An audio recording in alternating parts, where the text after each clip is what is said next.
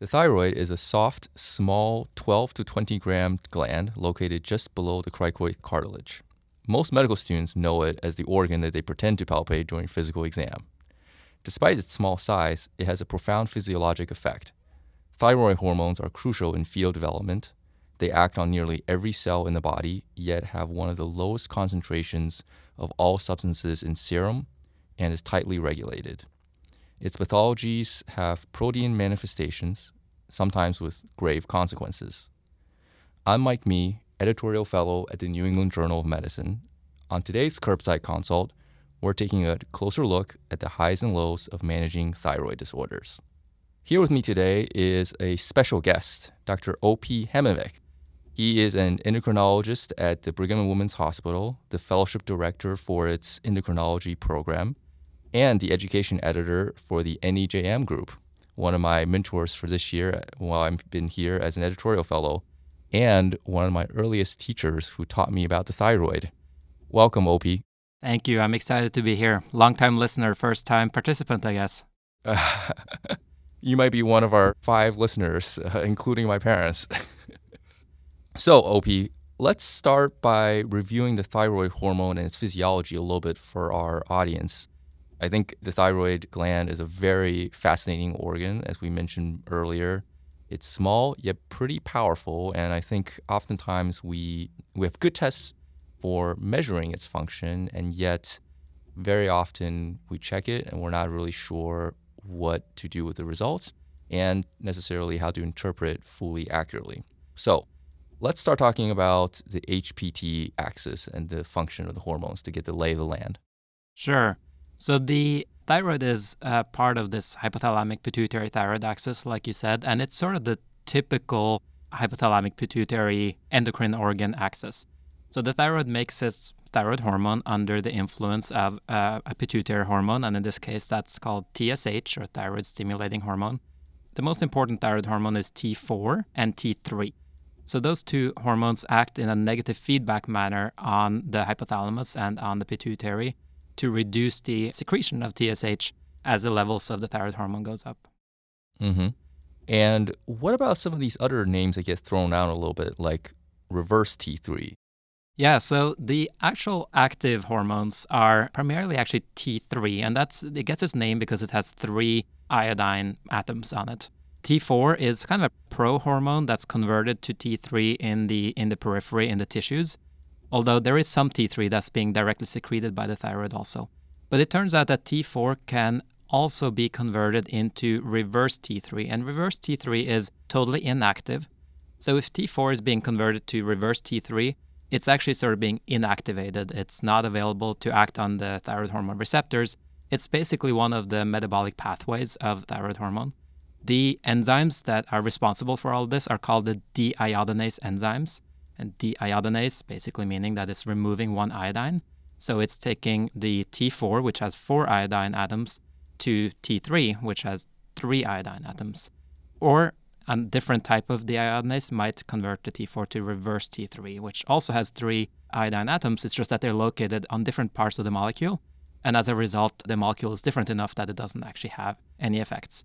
And this might be important in the setting of certain disease states where more of the T4 is being converted into reverse T3 than during sort of normal, healthy physiology. Mm-hmm. Great. And then what about these numbers that we check that splits them up into free or bound T3, T4? I feel like sometimes that gets very complicated. When do you prefer a free? When do you get a total? So in general, thyroid hormone, like many other hormones, is primarily bound to all these proteins in the plasma. Of course, one important protein is albumin, so a lot of the thyroid hormone is bound to albumin. Another important one for thyroid hormone specifically is thyroid binding globulin. And these are just proteins, they're kind of carrier proteins. And the reason to have those proteins, is that it allows your body to have quite a lot of thyroid hormone in the blood, sort of a big pool of thyroid hormone to get active thyroid hormone from. But the hormone that's bound to the protein cannot go to the receptors, to the tissues, to have any physiologic effect. So it's sort of more of a storage form, if you like, of the thyroid hormone. What really is active is the free fraction. So that's the thyroid hormone that's just floating around in the blood, ready to go into the tissues, act on the receptors, and cause the physiologic effects of thyroid hormone. It turns out that for thyroid hormone, especially for T4, we have decent assays to actually measure the free T4. So in most cases, if we are curious about the concentration of thyroid hormone, we will measure the free T4. There are some cases where we start to get worried about the accuracy of the free T4 assay. And that's especially if you have extremes of acid-base balance in the body, or if you have very extreme changes in protein binding. And so some settings where you might see this is in the very, very sick patient who is in the ICU with a respiratory acidosis from their respiratory failure or something like that. Also in the pregnant patient, they have a lot higher levels of the thyroid binding globulins and other proteins that bind the thyroid hormone. So in those settings, we often will measure the total T4 and to try to get a sense of, how much of that total T4 is actually free, how much of it is actually available to exert physiologic effects. We can try to measure some of the binding proteins. And it turns out that rather than just measure a thyroid binding globulin, we often get a measurement called the T3 resin uptake. But with a T3 resin uptake, you can basically put the value of the T3 resin uptake and the T4, the total T4 value into a calculator, and it will tell you whether the sort of calculated free T4 value is acceptable. And that's something that I will often do in those patients that I suspect that the free T4 assay might not be quite accurate, so in pregnancy or in the very sick inpatient. Oftentimes, I'll actually get both the free T4 and the total T4 and the T3 resin uptake in that setting and sort of try to get an overall picture of what I think might be going on. Great. So I'm glad to hear that this T3 resin uptake assay, which I feel like was just created to befuddle med students on board exams, actually has clinical uses. And so it sounds like in really sick patients or in settings where some of the traditional tests are not as reliable, you want to get a few extra ones to get a better sense. Exactly. And when it comes to T3, we can measure total T3 fairly accurately. It gets really tricky to measure free T3 levels. And it has to do with the fact that the free T3 levels are actually so minute that it's difficult to develop assays that are very accurate at those low levels. So I actually never measure a free T3. I only will measure a total T3. And if I really think there's something going on with protein binding, I'll get the T3 resin uptake in that setting. Yeah, I think thyroid hormones is one of the few times when I see things measured in any quantity of units less than micromolars or micrograms. I think we're now down into the nano ranges. So, yeah. But also, I think highlights a point we alluded to earlier, which is that, again, such an important hormone, all these mechanisms of being tightly regulated. There's the ordinary HPT axis feedback system, but then we keep a lot of it bound and inactive in the blood so that we can pull in reservoirs whenever it's needed. And also, despite its abundance, only a certain amount of it is in the blood able to be biologically active. So if T3 is the important hormone, or T4, the hormone that's actually doing the action, lots of other hormones we just directly measure. But for us, we're always taught that if you're going to probe the HPT axis, check a TSH. What's so special about the TSH in all of this? Yeah, so you're right. We just talked about how we can actually measure T4 and T3. So why would we go and measure TSH? And the reason is that, firstly, if you look at the normal range of, say, free T4, it's kind of a broad normal range. But depending on the lab you look at, it might be between 0.9 and 1.7, which, when you think of it as like a factor of 2, that's a pretty broad normal range. But it turns out in a given individual, they tend to be happiest with free T4 within a very narrow range. It's just that the normal ranges are based on big populations. So you might be happy with a free T4 of 1.3, but maybe my body prefers a free T4 of 0.9. And just by measuring the free T4 level, I wouldn't necessarily know whether that's abnormal. But the TSH is sort of your body's own response to a given free T4 level. And it turns out that the pituitary is really responsive to any changes in free T4 levels. So the relationship between TSH and free T4 is a logarithmic relationship. So meaning that a tiny little change in the free T4 level will lead to a pretty big change in the TSH level. So if you have a normal TSH, you can be pretty darn confident that your body is happy with its current thyroid hormone status. The flip side of that is that you do end up picking up very mild abnormalities of the thyroid axis because the TSH is just so very, very sensitive. Great. So it's a sensitive test that has a bigger range to be probed and therefore makes it a bit more reliable. And it kind of gets, I guess, on the population level, it's probably more reliable measure of the set point for the individual. Exactly.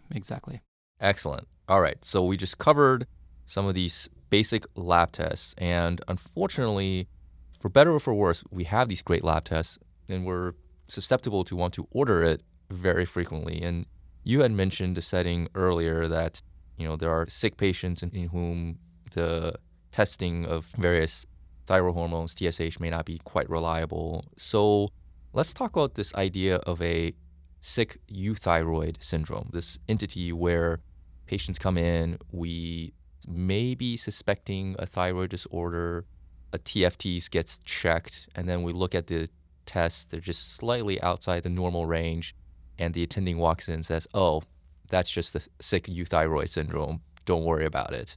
What is it? How do we recognize it? And do we need to do something about it? Yeah, so this is very much what we see on the inpatient consult service in endocrinology. There are a bunch of adaptive changes to the endocrine system that happens in the setting of acute illness. By adaptive, I mean that they sort of make sense.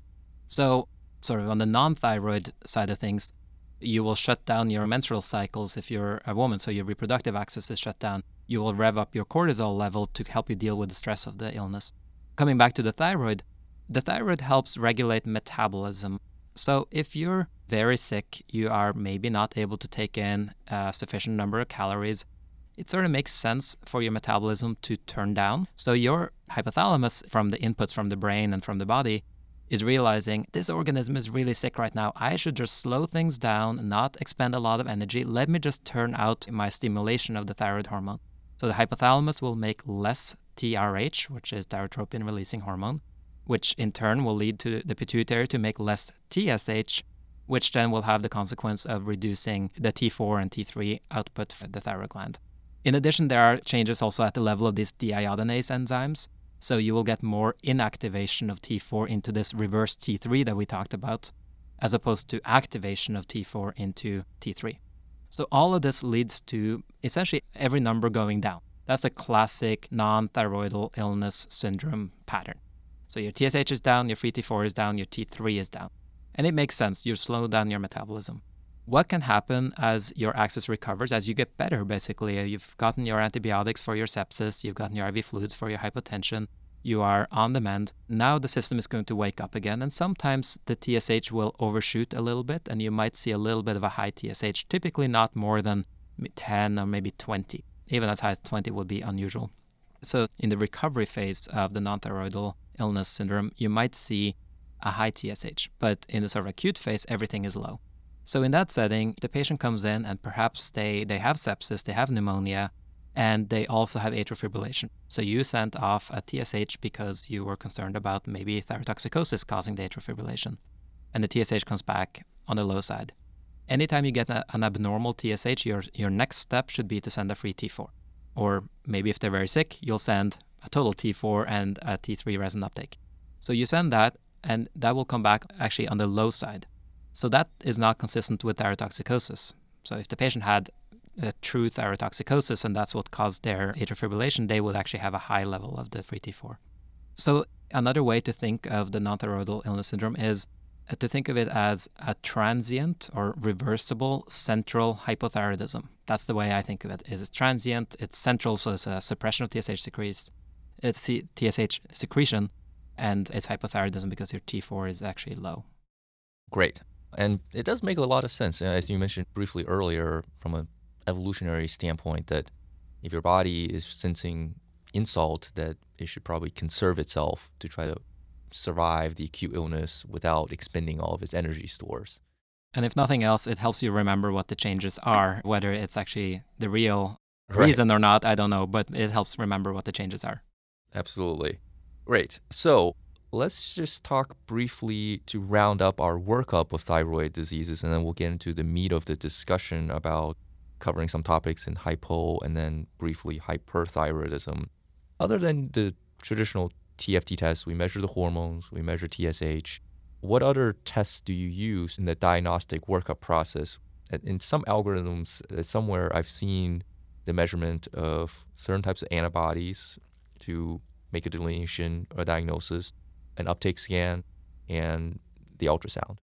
Right. So I think there is the evaluation of abnormal thyroid structure. So that's like if you feel a goiter or you feel a nodule or the patient is complaining about neck swelling, something like that. And if there's abnormal thyroid structure, the next best step there is to get a thyroid ultrasound. That gives you very good images of the thyroid and can delineate any nodules and can also sort of set the stage for potentially biopsies and so on. But today we're talking mostly about abnormalities in thyroid function. Mm-hmm. So you can have either an underfunctioning thyroid or an overfunctioning thyroid. So if you have an underfunctioning thyroid or hypothyroidism, the main additional test that you can do is a TPO antibody. The TPO antibody basically is a marker of autoimmune thyroid disease. So if you have the finding of both hypothyroidism and the presence of anti-TPO antibodies, that's diagnostic of Hashimoto's thyroiditis. Mm-hmm. I will say honestly, does it really change what I do? Probably not. I'm still going to treat the patient the same. Sometimes it can be helpful if the patient has borderline thyroid labs and we're sort of humming and hawing about whether to start them on thyroid hormone. If I see positive antibodies, I know that the likelihood of progression of their thyroid disease is about twice as high as if they have negative anti-TPO antibodies. You can also check anti-thyroglobulin antibodies which will give you sort of the same information, but it has a little bit lower sensitivity, so I usually stick with anti-TPO antibodies. On the other hand, in a patient with hyperthyroidism or an overactive thyroid, the next best test is usually to send a TSH receptor antibody. There are a few different blood tests that fall under the category of TSH receptor antibodies, but the one that I usually use is called the thyroid-stimulating immunoglobulin. Your institution might have different ones, including the TSH binding inhibitory immunoglobulin test or other lab tests that also getting at the issue of whether there's TSH receptor antibodies present. The alternative to sending the TSI antibody is to obtain a radioactive iodine uptake scan. And that certainly was the first step in the past. But with the new TSI assays being pretty good, I usually do that first. And if I'm still not quite sure about what the diagnosis is, I might get radioactive iodine uptake. And that will help me figure out if it's Graves' disease, a multinodular goiter, or a thyroid nodule. And you'll notice that I didn't mention thyroid ultrasound in the workup of abnormal thyroid function because it typically is not part of the workup. There are certain very specific scenarios where we might get a thyroid ultrasound, but in your routine patient who's coming in with a TSH of 20 and you suspect Hashimoto's thyroiditis and hypothyroidism, you don't need a thyroid ultrasound if their thyroid exam is normal. All right. So a lot of it depends on history. And then, so again, for measuring just thyroid function, sounds like you match some history, figure out are they low, are they high, and then maybe some antibodies can help you elucidate the underlying disease process and think about a uptake scan if you are still unsure about specific diagnosis, whether it's a diffuse process or more scattered, localized process. Like a nodule, yep. Great. So let's talk about hypothyroidism. It feels like every 70-year-old woman or older who gets admitted, I end up ordering them for levothyroxine. It seems like an epidemic out there of hypothyroidism. Well, is that true? Is there a scourge of hypothyroidism out there? So hypothyroidism is pretty common, actually, and we don't really understand why the thyroid is so prone to autoimmune destruction, but it really is, and we see that just as you said, in run-of-the-mill, any patient that comes in has a high likelihood of having thyroid disease. But also with the new immunotherapies that we use in cancer treatment, the thyroid is a really common organ to be affected by immune-related adverse events. So there's something about the thyroid that seems to be sort of immunogenic or making it prone. That's so interesting. Yeah. So there have been cross-sectional studies that have shown that maybe about 11% of patients have the TPO antibody, and maybe about 4 or 5% of patients have subclinical hypothyroidism, and 1 to 2% will have actual overt hypothyroidism. But having said that, that's sort of taking a population at large. It gets more common with age. Just like any other organ, with the thyroid will also have reduced function with aging, and therefore it becomes more and more common with age. I also think that the symptoms of hypothyroidism are common, things like fatigue and weight gain and so on. So it is very common for people to have a TSH checked. The treatment for hypothyroidism, levothyroxine, is a very safe treatment. And as a result, we often will start it sort of at a drop of a hat. It doesn't take a lot of convincing. We're not going to start, chemotherapy in someone Mhm. unless we have like a very firm diagnosis of a malignancy. But for hypothyroidism, sometimes I think it is started on sort of softer indications. Okay. And we may not know the exact answer to this, but what about the female predominance? Do we know anything about the biology of what explains that?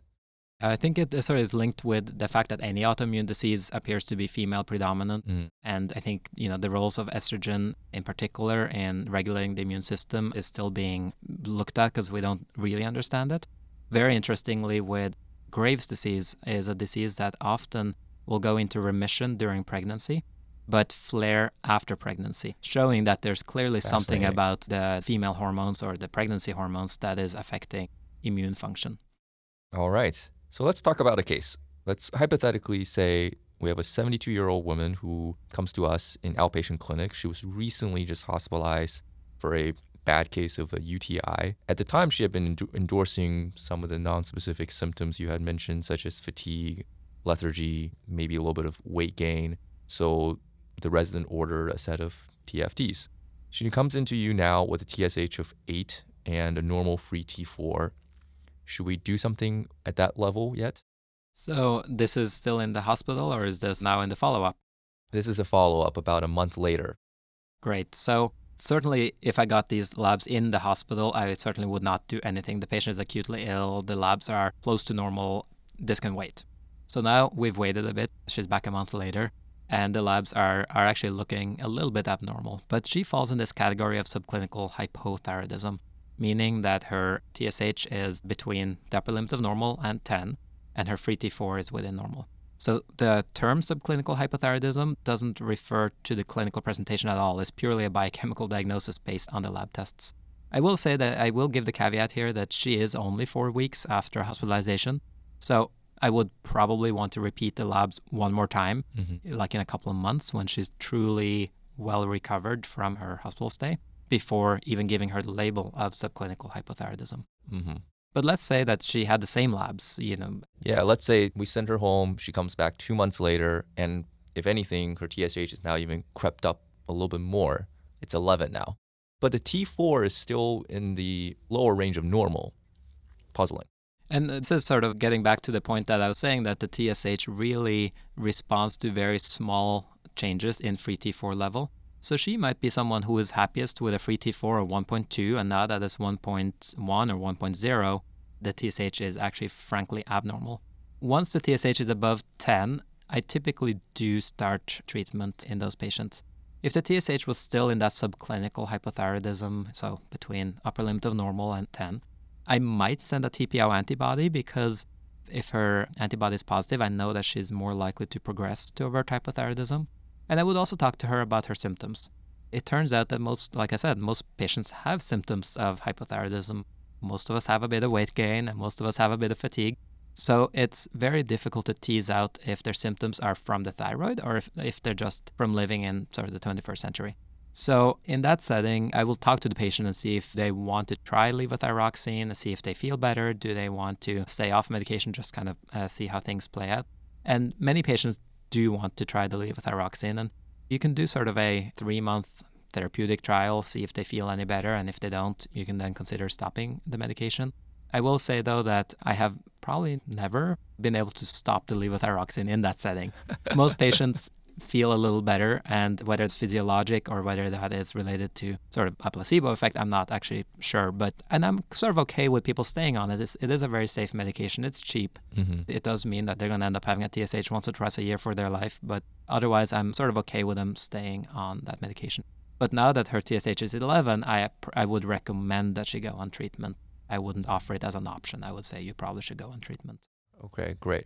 One sort of special population to mention are women of childbearing age. So if they have subclinical hypothyroidism, I do talk to them about their plans for pregnancy. Mm-hmm. And that's related to some data that suggests that you might have better pregnancy outcomes if you go into the pregnancy with a TSH that is truly within the normal range and maybe even in the lower half of the normal range. So in most women of childbearing age who has some vague plan of maybe having a pregnancy in the future, I would treat their subclinical hypothyroidism and get their TSH down to 1 or 2, so that I'm sure that I'm doing what I can for them to have successful pregnancies. And this always comes up on the boards, which is what if someone's already on treatment for hypothyroidism and they're about to get pregnant? It seems like it's not just a matter of titrating to TSH.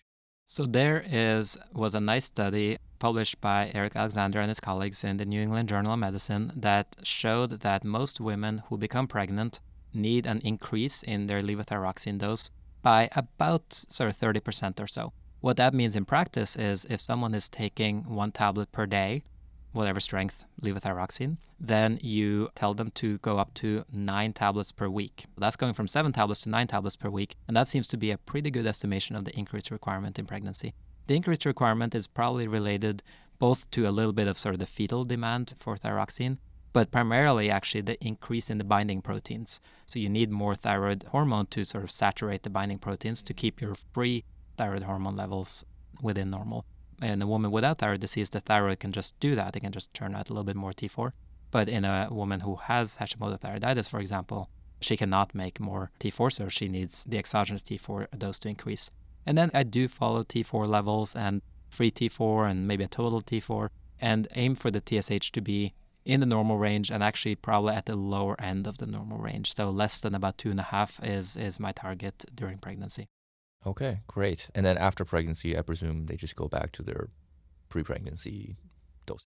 Correct. And then you follow the TSH to make sure that that's still a good dose for them. There might have been some weight gain during pregnancy that she hasn't quite lost yet. So sometimes the dose needs to go a little bit up. But in general, you can just go straight back to 7 tablets per week. Great. And then, I think most residents have this number of 10 as their cutoff for treating hypothyroidism, as we alluded to earlier. We talked about pregnancy. Any other medical conditions where you wouldn't necessarily follow that greater than 10 rule for making the delineation treat, not treat? So other than sort of if the patient has symptoms with slightly high TSH values, I might treat even at lower TSH values. There's some suggestion that patients with dyslipidemia might have benefit from treating subclinical hypothyroidism, but in this day of age, we probably would end up recommending a statin, which is much more effective anyway. I think a special population is the elderly. And in the elderly, it's almost the opposite, which is that you may have a higher threshold to start treating. Okay.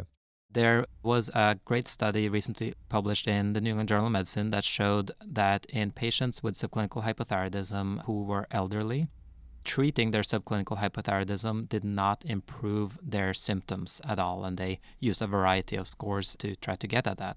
So it doesn't help them any more than placebo, and we have more concerns about risks in the older population. They are more prone to having established ischemic heart disease. They're more prone to develop atrial arrhythmias like atrial fibrillation, and thyroid hormone could worsen both of those conditions, either by stimulating the atria or by increasing myocardial oxygen demand. So in the older population, I will be quite comfortable letting the TSH go to 10 and maybe even a little bit above 10 before starting treatment. Okay. And then the last thing we want to just touch upon for hypothyroidism is in the case of central hypothyroidism where you can't really reliably follow a TSH, always going to be low, how do you gauge your treatment effect? Right, so in central hypothyroidism, you have a problem at the level of the hypothalamus or the pituitary, so your TSH secretion is impaired. And so it makes sense. You can't use a TSH to diagnose that, and you can't use a TSH to monitor that. So in that setting, you're stuck. You have to use the free T4 level. And as I alluded to before, we may not know what free T4 level is good in you. Sometimes we're lucky and we have a free T4 from before the patient developed their pituitary disease. But in most cases, we don't. And in that case, we typically recommend aiming for a free T4 level at the upper half of the normal range. Or in this setting, you may have to go a little bit more by the patient's symptoms. If the patient is having symptoms of over-repletion, if they're losing weight and they have palpitations and heat intolerance, perhaps you might allow the free T4 to go a little bit lower. And vice versa, if they're not feeling quite right, you can push the free T4 a little bit higher. Okay. So our patient, she comes back for follow-up, and this time her lab tests all look really good. Her TSH is in a normal range. She's feeling better, so I think we made the right diagnostic choice. But she's having some concerns because her friends have been talking about thyroid functions and what hormones they're taking. And some of them don't like the synthetic hormones that she's taking. Some have been big proponent of taking these natural thyroid hormones. What are these hormones, and should we be recommending these to certain patients? Right, so we've only talked about levothyroxine, and that really should be your first-line treatment for hypothyroidism. But there are some other options out there. The other options are the desiccated pork thyroids. There's T3, synthetic T3. Just brief inject, levothyroxine is a synthetic T4. Right, that is correct, synthetic T4. And there's also a sort of compounded thyroid hormone medications. So the reason that we choose synthetic T4 is because it has a really long half-life of about a week. It is converted in your body's tissues by these deiodinase enzymes to T3. So your tissues are seeing however much T3 they need and want because they can regulate how much deiodinase they are expressing. But proponents of the desiccated pork thyroids say that firstly, when you measure a T3 level, if you were to do that, in a patient with hypothyroidism on levothyroxine, the T3 levels will be slightly a bit lower than if they had normal thyroid function. They also say that the thyroid makes T3 and T4, but it makes other things too. Calcitonin will be very familiar to the listeners, but also other sort of less well-defined molecules. So proponents of desiccated pork thyroid say, instead of just giving T4, let's give everything that the thyroid has in it. And so pork thyroids are obtained from basically pigs that are being used for our food, and we take the thyroids out and remove the connective tissue and the fat and dry it out and create tablets basically with the molecules that are contained within it. And they have a fairly set dose of T4 and T3, and we don't really know everything else that those tablets contain. The drawback, though, is that if you look at the ratio of T4 to T3 in these tablets, they actually have quite a bit of T3 and quite a bit more T3 than you would see in normal blood. So if you take a tablet of these desiccated pork thyroids, you end up with a few hours of thyrotoxicosis, basically. You have a lot of T3 on board. You might have symptoms from that.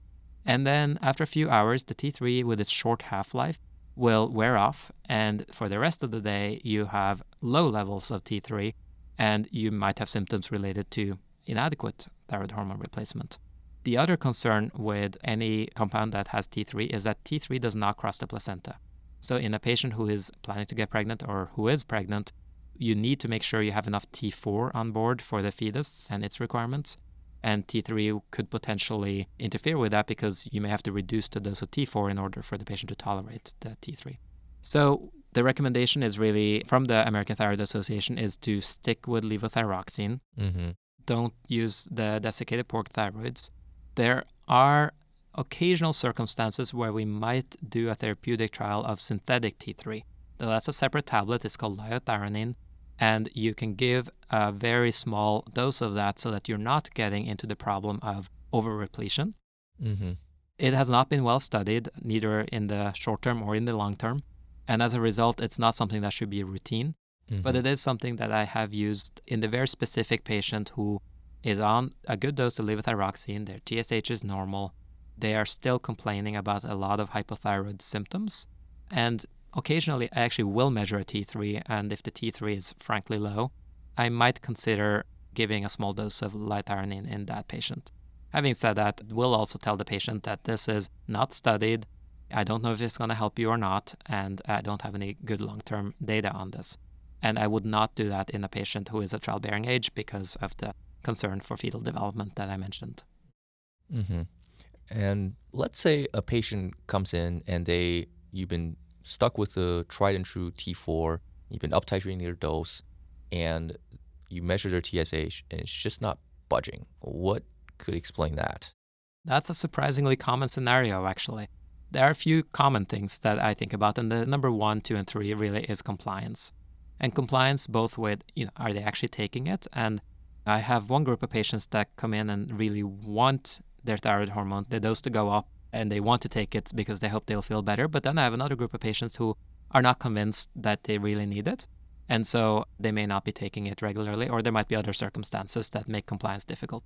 So that's one part of compliance. The other part of compliance is whether they're taking it correctly. So thyroid hormone should be taken either first thing in the morning on an empty stomach, at least 30 minutes and ideally 60 minutes before having food or coffee or anything basically other than water.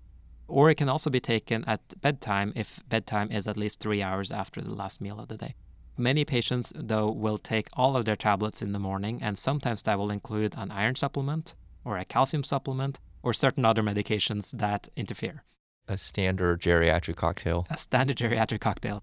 So that can cause a lot of problems because especially calcium and iron can bind to the thyroxine and inhibit its absorption. So that's the other part of compliance.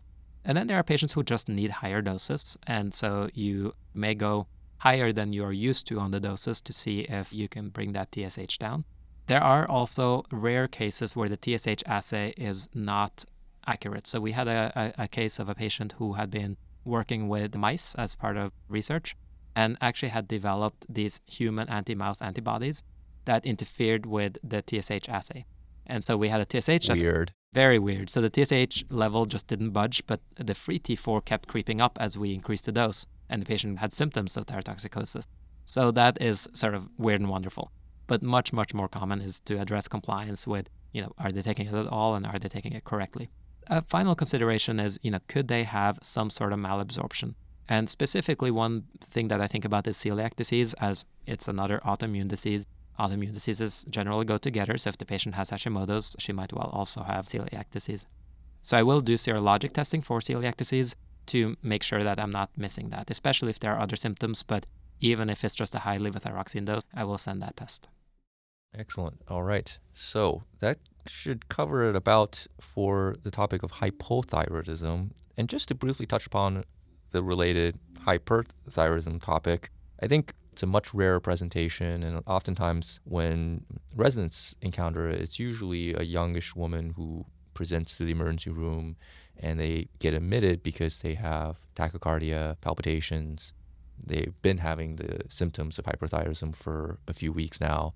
And in the inpatient setting, we know to treat for the tachycardia with a beta blocker. Propranolol gets used a lot, I think, because it has theoretical peripheral T4 to T3 conversion effects. But what I like to touch upon is using these anti-thyroidal medications, methimazole, propionathyral uracil, just because I think internists are not entirely familiar with them, residents not always confident using them, and I feel like it should be something that we have some sort of confidence prescribing for patients. So let's take this patient, example, 30-some-year-old woman, 32, comes in, having tachycardic to 120 heart rate, other vital signs are fine, been having weight loss for the last month, and just not feeling well in the ED. They gave her a first dose of beta blocker, and now she's admitted. Great. So I agree with you that this should be something that residents and primary care physicians are comfortable with initiating treatment for. Sort of longer term, the patient probably will see an endocrinologist to discuss kind of long-term management. But in sort of the more acute setting, this patient probably has Graves' disease. If we examined her, we would look for, is her thyroid gland enlarged diffusely? Does she have any eye findings that might kind of clinch the diagnosis of Graves' disease? And if not, you might then send the TSH receptor antibodies, such as thyroid-stimulating immunoglobulin, to finally clinch the diagnosis. But regardless, certainly beta blockers are first-line treatment to treat the symptoms.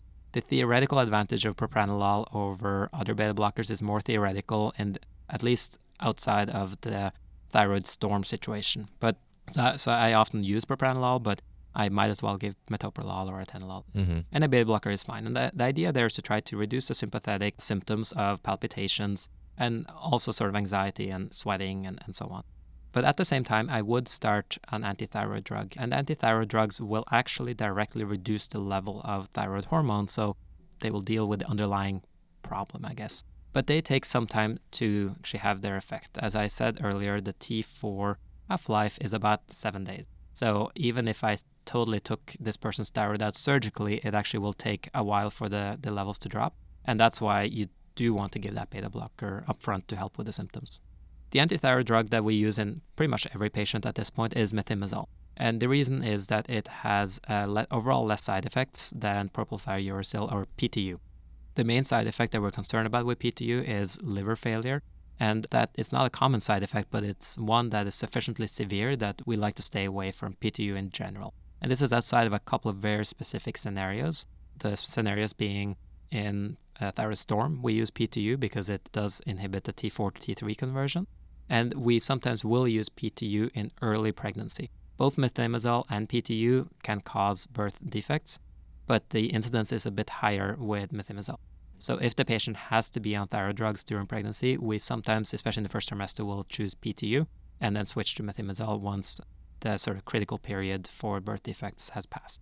The dose that you choose will depend a bit on the patient's presentation. So how large is her thyroid gland? How thyrotoxic is she? How high are her numbers, her T4 levels? So the range is typically between 5 milligrams or 40 milligrams of methimazole, and where you go will depend on some of those criteria. I would say a fairly typical starting dose might be 20 milligrams, and then you need to monitor for effect and see if you got the dose right. Mm-hmm. And we've talked about hypothyroidism, where we monitor the TSH to see if we got the dose right. And in theory, that should be the right test here also, because your pituitary should be able to sense what's happening to the thyroid hormone and respond appropriately.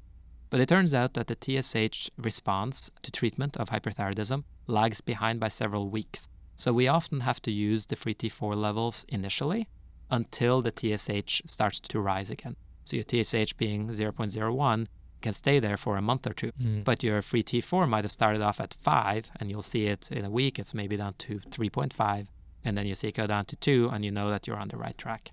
And then you basically adjust the methimazole dose to achieve normal TSH once that TSH value is reliable, which can take several months. Depending on the patient's preference, you can choose to continue that methimazole for a year or two, see if you can induce remission. And once they've been on it for that long, their TSH is normal, you stop the methimazole and you see what happens. It turns out that only about half of women will actually achieve remission, and even some that achieve remission will have recurrence. So in many cases, we have to talk more about something more drastic, such as radioactive iodine ablation of the thyroid or surgical thyroidectomy. Yeah. Most of the time, these discussions will happen in the endocrinologist's office, so I would suggest referring most patients with thyrotoxicosis to an endocrinologist so that we can have that discussion. Great. There are times where methimazole or PTU doesn't quite have the desired effect even up front, so there are times where we might recommend one of those other treatments, radioactive iodine or thyroidectomy, even earlier in the disease course. Great. And then certainly, by that point, definitely would want to have an endocrinologist involved. I'm just surprised that after a couple of years of treatment, some of these patients can go into remission, because you always just assume that if it is an autoimmune phenomenon, that will persist for the majority of their life. But that's interesting. Yeah, you can actually measure the TSI level, the thyroid-stimulating immunoglobulin level, which should be elevated on diagnosis. And you see the levels drop with treatment. And, that's a good question, exactly why that is. If it's because you are sort of shrinking your thyroid gland, you're making, maybe there's less antigenic sort of stimulation, or versus direct immune suppressant effect. Those are unknowns, but I definitely think that the TSI is helpful, because sometimes when you're thinking about stopping it a year or two out, your TSI level is still very high. I might have more concerns about stopping the medication and follow the patient a little bit closer. Other than the TFTs and maybe the TSI, the only other thing that I follow is CBC. And most of that means getting a CBC at baseline. And the reason for that is because one of the side effects of methimazole is agranulocytosis.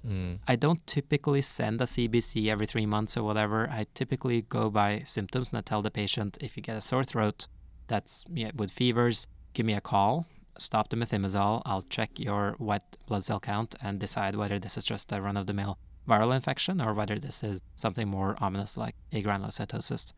Okay, excellent. All right. So that was a whirlwind tour of the thyroid disorders. We managed to cover a good amount about how do you interpret thyroid function tests, hypothyroidism, and a little bit about hyperthyroidism, which is a much rarer condition.